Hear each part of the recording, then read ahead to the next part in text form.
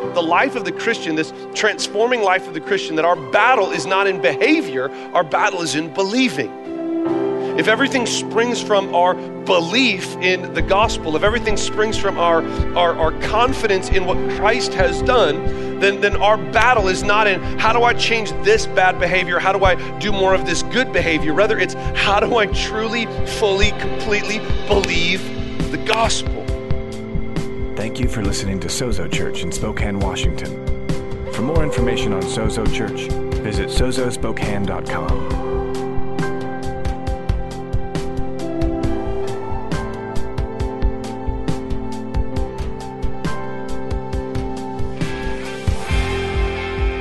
Can I tell you, the same thing can happen when the gospel begins to permeate a city and the news and the awareness of what God's doing begins to spread. Come on, it happened in your life, it can happen in this church, it'll happen in your sphere, and it can eventually take over a city and begin to be something that you've heard before. I've heard about this thing, I've heard about this gospel thing, and something shifts. This is Sozo Church.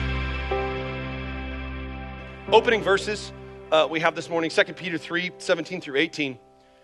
Says, you therefore, beloved, knowing this beforehand, take care that you are not carried away with the error of lawless people and lose your own stability. Instead of that, he says, but grow in the grace and knowledge of our Lord and Savior, Jesus Christ. To him be the glory, both now and to the day of eternity. Amen. Next we've got 2 Corinthians 3:18. It says, and we all with unveiled faces behold the glory of the Lord, are being transformed into the same image from one degree of glory to another. For this comes from the Lord, who is the Spirit. Next, it says, you did not choose me. This is John. It says, you did not choose me, but I chose you and appointed you that you should go and bear fruit, and that your fruit should abide. So whatever you ask the Father in my name, he may give it to you. And then let's turn our attention now to our text for the day.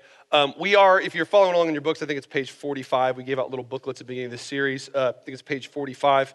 We're going to be studying verses 6 through 8 in the book of Colossians, but I want to read you verses 3 through 8 just so you get the whole context of what's going on. Our attention will be set and focused on 6 through 8. But let's read the whole thing. It says, we always thank God the Father of our Lord Jesus Christ when we pray for you, since we heard of your faith in Christ Jesus and of the love that you have for all the saints, because of the hope laid up for you in heaven. This you have heard before in the word of the truth, the gospel, which has come to you, as indeed in the whole world it is bearing fruit and growing, as it also does among you, since the day you heard it and understood the grace of God in truth, just as you learned it from Epaphras, our beloved fellow servant. He is a faithful minister of Christ on your behalf and has made known to us your love in the Spirit. Let's pray, church. Holy Spirit, we thank you this morning for your true and steadfast word. I thank you, God, I thank you that the news of what you have accomplished on behalf of your people is good news. I thank you for that. Lord, I thank you that there is nothing left for us to accomplish, but you have accomplished everything. And we now simply walk in the obedience and in the understanding and in the fulfillment of all that you have done, both on our behalf and all that you long to do through us in this world. Jesus, we rejoice and we celebrate you. We set our attention and our affection on you right now. We ask that we would not only be able to see you, but God, we ask that in seeing you, God, that we would find you so completely satisfying and so completely invigorating, God, that everything else in our life would fall away and fall to its proper place, and that you would be enthroned in the midst of your people this morning. I thank you for your presence that is with us as we worship, and we ask that that would continue even in these moments as we turn our hearts to your word. God, let us hear you. Lord, I'm so desperately in need of a word from you this morning. I need to hear what it is you would say to me. God, I've come into this place fallen and broken and shattered and still with pieces that are needing to be put back together. And I know that it's only through your word that happens. And so, God, I ask that you would come and speak a word to my heart and reshape my heart and rebuild the broken places in my life.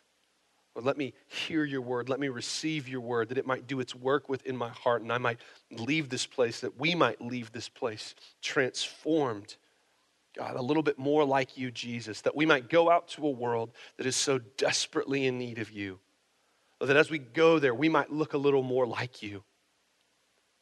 That people, as we go and as we serve and as we love and as we are generous people, God, that they wouldn't see us, but they would see you. They would be drawn close to you and abide in you and come to trust you. Lord, be added to the number of your sons in the earth today.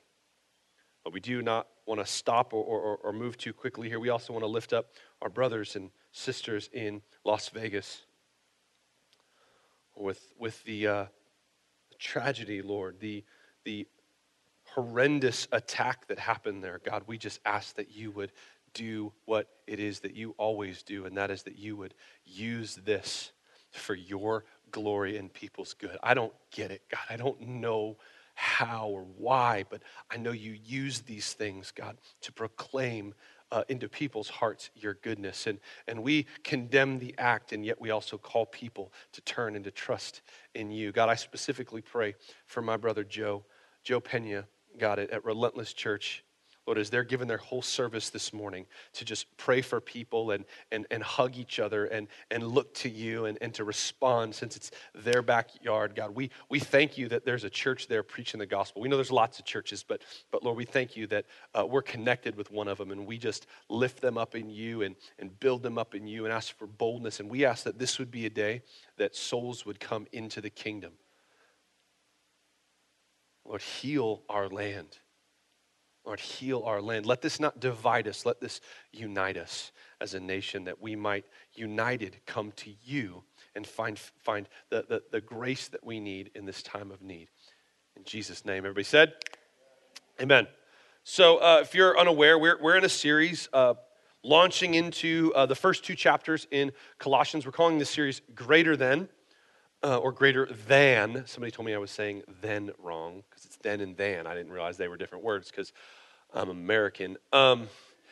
So we're looking at the first two chapters of the book of Colossians, and we're sort of walking slowly but surely through it. And I don't know if you are, but I'm excited about what God's doing in our body through this series, and I'm excited about what He wants to do through your life. Well, we're in this text, and what we've seen thus far, and the reason I wanted to remind you and sort of read the whole passage again, was to remind you that Paul here is making a educated guess, you could even say an assumption based off of the evidence that has been presented to him, that the people in this church are genuine, real followers of Christ, that they have repented and believed the gospel, that they have turned from their former life and are now trusting Jesus and relying upon him. And so therefore, because of that, he's not preaching the gospel again to them in the terms of a saving message or a turning from your sins message, but rather he's encouraging them to continue on this journey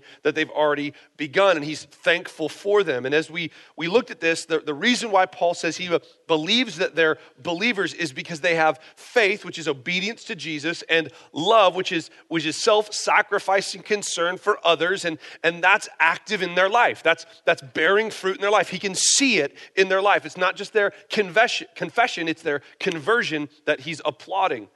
And we ask the question, where does that come from? Well, he says it comes from a hope that we have that's anchored in eternity. And then we ask, well, where does that hope come from? And what we found was it's in belief.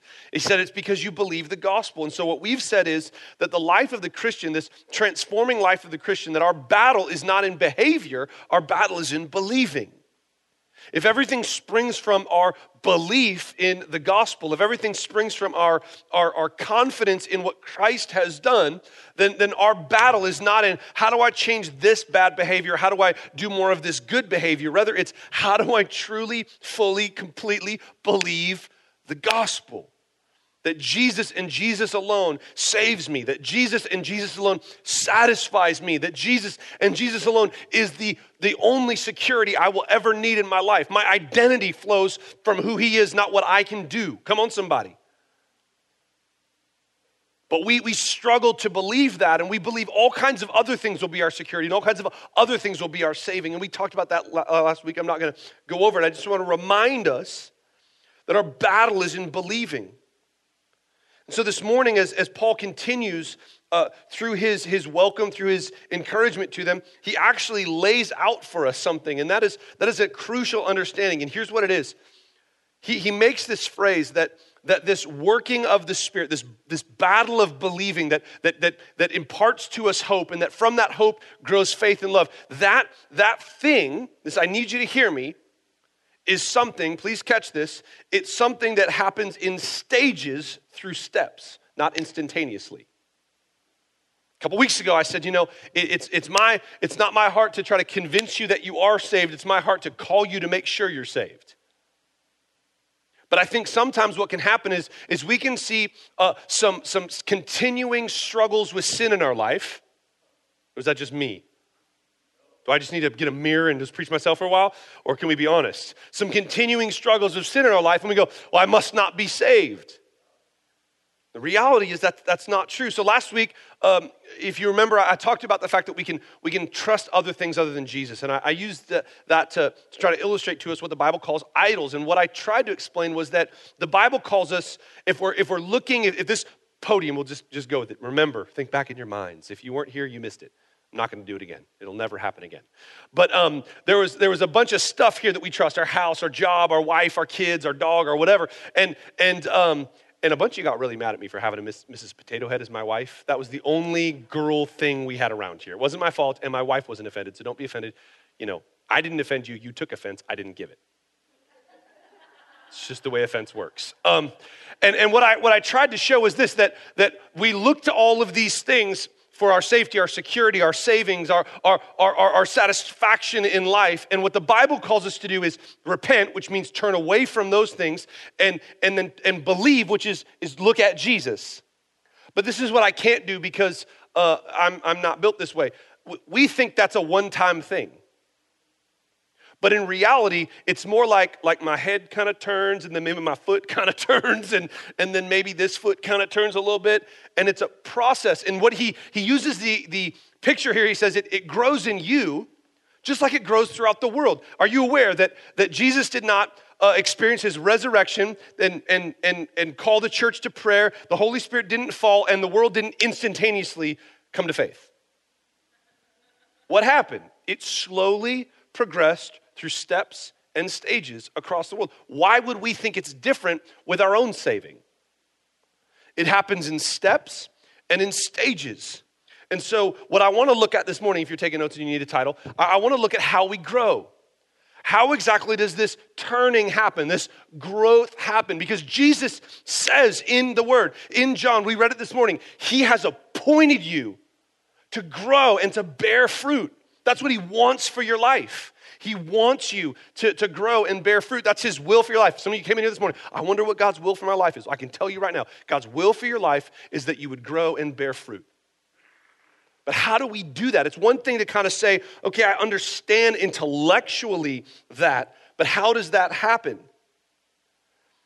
The first thing I want to do before we even get into the steps is this, because some of you, I really felt this as I was praying. Some of you have struggled so long in that turning. You're so disjointed. The picture I literally saw was, did anybody else, a child of the 80s in here, and remember G.I. Joe? The little G.I. Joe toy? Did anybody else figure out like me that you could like totally turn their bodies around, mismatch, and which way?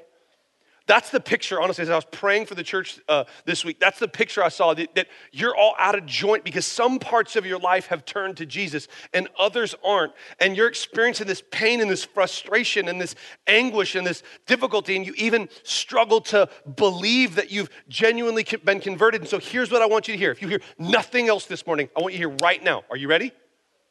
Just because it has not happened by today does not mean it will not happen someday. Just because it has not happened by today does not mean it will not happen someday. See, we can get locked in where we are right now, and it's I love you, it's a sign of immaturity to just look at where you are right now and just think that's how it's going to be forever. Christians are really, really, really bad / good at this. Seeing how our life is now and just assuming bad, good, or indifferent, it's always going to be that way. Listen to me, if you came in here and you are having the worst possible season of your life, I have good news for you. It's not going to stay that way forever. This isn't where your story ends. Amen? If you came in here and you are in the greatest, most amazing, profoundly blessed season of your life, I have good news for you. It's not always going to be that way. You're not stuck there. You get to go back through difficult times where you'll be able to grow again. It's my word of the Lord for you this morning. We are a prophetic church. It's through stages. It grows in us just like it grows in the world. Amen? So these things need to be removed. And Paul here, actually, I was really profoundly grabbed by this as I started to look at this text a little bit more deeply. And hopefully, as you study this out this week, you'll either prove me right or wrong. I throw that challenge out to you. But I think Paul actually gives us growth steps here. I think he shows us in this text how it happens. And I don't have this as one of the steps. I need you to understand that the path that all of this growth happens on, he says it several times throughout here. He says it's the word, the truth, the gospel, the grace of God in truth. That's the path we're walking on. I said last week, and I'll say it again, it's the way you get rid of the idols in your life, the false hope in your life, the disappointing beliefs in your life is not by just adding Jesus to it. That doesn't work. It never has. The reality is Jesus has to come in and displace all of those things. And a picture of Jesus or a statue of Jesus or an idea of Jesus or even right doctrine about Jesus isn't going to do that. Only through a personal encounter and coming to Jesus yourself is that going to happen. And again, it happens in stages. So how does this word, this truth, this gospel, this grace of God work in our life? Well, I think what we need to understand first is this is talking about a message. Can we agree on that?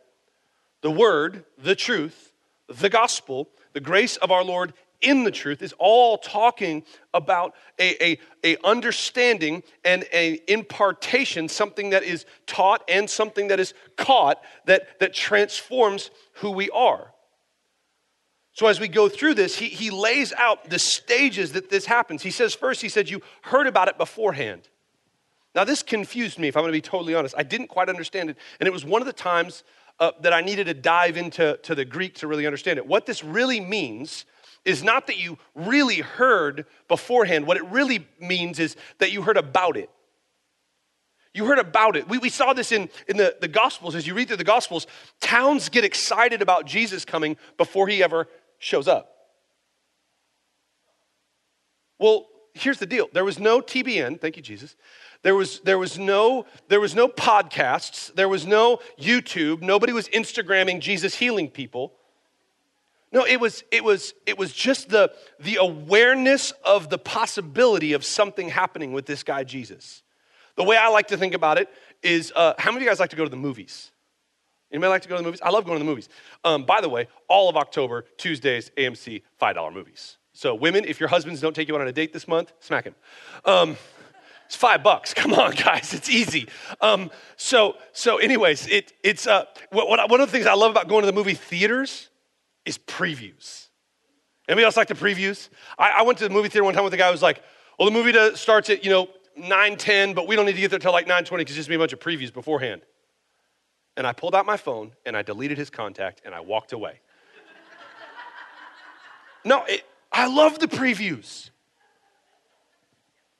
One man against the world. with nothing but his dog, will take on all the Transformers. Here's what I love about people watching previews. People watch previews and go, man, that's going to be a good movie. How do you know? Have you seen the Transformers movies? They're horrible. Wow, wrong crowd to say that. You're like, don't talk about my Transformers movie. We watch previews and we get excited. Can I tell you the same thing can happen when the gospel begins to permeate a city and the news and the awareness of what God's doing begins to spread. Come on, it happen in your life. It can happen in this church. It'll happen in your sphere, and it can eventually take over a city and begin to be something that you've heard before. I've heard about this thing. I've heard about this gospel thing, and it's an atmosphere thing. Can I use that word without freaking anybody out? It's an atmosphere thing where all of a sudden something shifts. I think about it like this. I spent my summers on a farm, and there are seasons when you sow seed, and there are seasons where you reap seeds. And it all has to do with the atmosphere. So what Paul's saying is that the first step in growth is this reality that something possible is out there. You watch the preview. You see lives beginning to be transformed around you. You hear about a man who was lame, and then Jesus taught him how to dress. No, healed his legs and made him walk. It was different kind of lame. And you begin to see the working of God, and you're not really clear on what's going on. And I need to be really super clear on this, because I think this is one of the places we have a disconnect. People will step into a room and experience the atmosphere and think, I'm saved. A goosebump stood up on the back of my neck, and I cried, and it was great. But the problem is nothing has been displaced. You had a good experience, and I'm not knocking it. It's a needed step. Are you hearing me? It's a needed step to encounter the atmosphere of gospel transformation. He said, you've heard before. Next, he says, it's come to you, or he even uses another phrase. He says, it's among you. The idea here is you've stepped into the environment, and now you hear the proclamation. Now, whether that's in a service like this, or it's just you sitting at your work with somebody, or over coffee, or they're over at your house for dinner, or if you were crazy like I was when I first came to faith, you just go downtown and start preaching to people.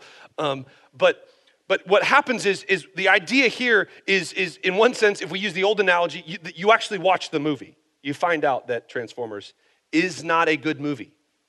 Let's be super clear on this. It's not. You can have your wrong opinion. That's why we're in America. But it's not a good movie. And so we watch the whole movie. The idea in the Greek here again is like a backpack being put on somebody. So instead of it just being this thing that's out there, all of a sudden the gospel comes to me. I hear it for me. I don't hear about what God's done in somebody else's life. I hear about what God has done for me and wants to do in my life. So he says you've heard about it before, and then it comes to you. It comes upon you. It comes into you. It's you that it's speaking to. Are you hearing me? So here before is about just sort of hearing generally. When it comes to you, specifically, it's okay, this is about me. This isn't just about other people. This is about me. But then the next stage is the one we honestly spend the most time, is hear and understand. The idea here in these two words is to hear, or to have heard, is literally just the ability to hear. You have ears and they work. And next it talks about understanding. And I want to be really clear. There are certain things that you need to understand in order to come to faith. There's not a lot, and I believe anyone can understand them. But you need to understand that God is the righteous ruler and creator of all things. If that piece is missing, things are going to be off. You need to understand that he created all things richly and wonderfully for our enjoyment and for his glory. You need to understand that we have all fallen and are broken, that we've all sinned and fallen short of God's glory. I don't know about you, but when I look at my life and I look at how I lived and I look at even how I live now, I think I'm going to have a problem with God, this good, righteous, perfect God that I believe in, if I just walk into him looking like I do now. I don't know how you are, but I know that's where I live. I'm in trouble if I'm ever going to meet this God. So you need to understand that we're all sinners, but you also need to understand, come on somebody, that Jesus has paid the totality of your debt. There's no more debt to be paid for you. He's borne it all. He has secured for you a place in his family, and that through repenting, through turning away from the things that we trust in and turning to him, we can experience, a new birth and entering into his family. You've got to understand these things, and there's a process in that. But can I be honest? Can we drill this down a little bit more where most of us probably live? The same thing happens as we're walking through displacing the false beliefs, the wrong hope, the letdowns in our life.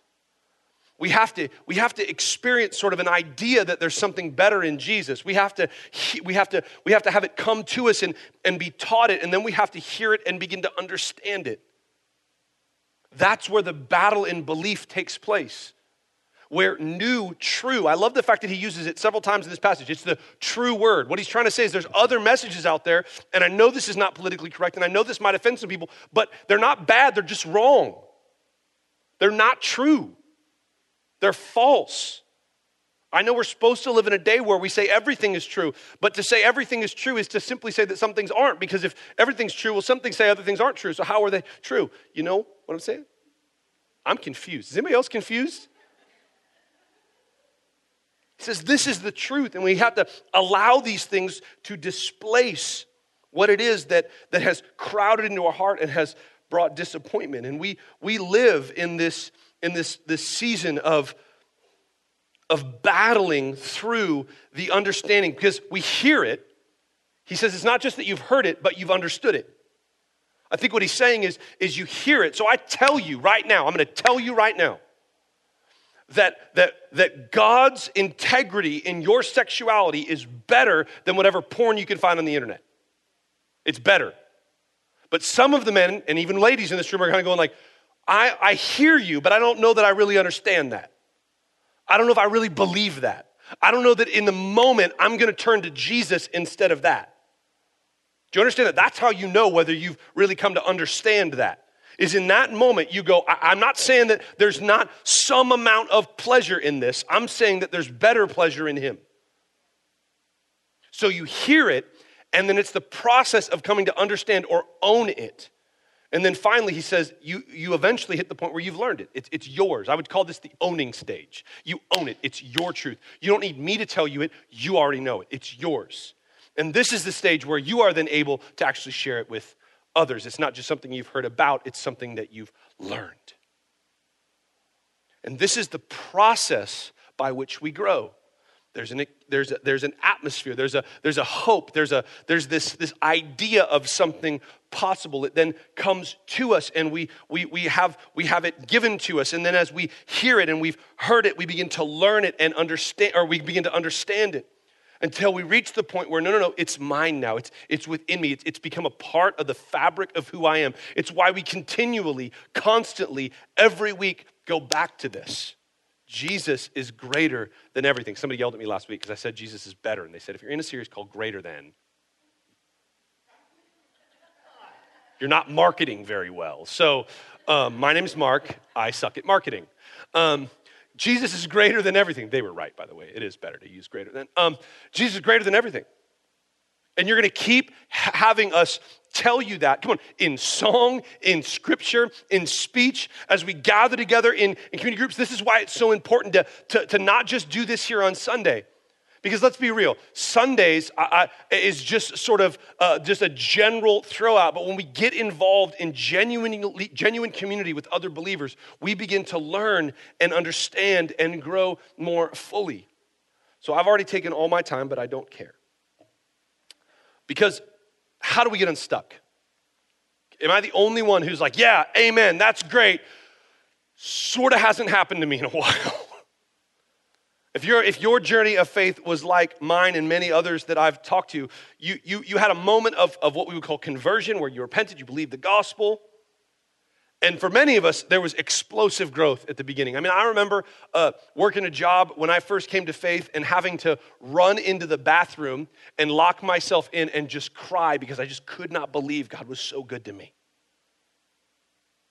And I began to weep before him. And I was passionate about not only sharing what God was doing in my life, but engaging in what God was doing in my life. I mean, things were, I've shared this before. I was addicted to heroin the night I came to faith, and the next day it was gone.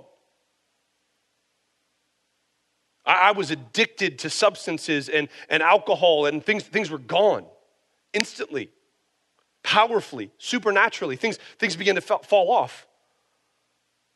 But there were other things, come on somebody, that didn't seem to fall off. And other struggles that I had and things that were hard. And there was sort of this trajectory of explosive growth, and then it sort of plateaued. Am I speaking to anybody's experience here? And this is why, what I'm about to share with you, this is why some people among us even here right now have walked with the Lord for 20, 30, 40, 50 years. And others have walked with the Lord for 2, 3, 4, 5 years. And these 4, 5-year-olds are more mature in the faith than some 30, 40, 50-year-old people that have walked with the Lord. Because it's not about how much time has gone by. It's about how much of these steps have you actually engaged in. How active are you in the grace of God in your life? Let's be clear. It's God's grace in your life. Are you hearing me? But Paul says that I am who I am by the grace of God, yet I worked harder than everybody else. So is it Paul's work or is it God's grace? Yes. So we experience this plateau, this bump up where all of a sudden now it seems like growth is not happening. And this can sustain for a long time.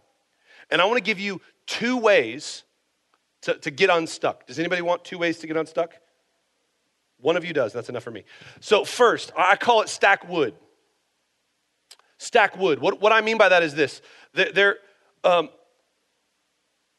Within the human capacity organically, are you hearing me?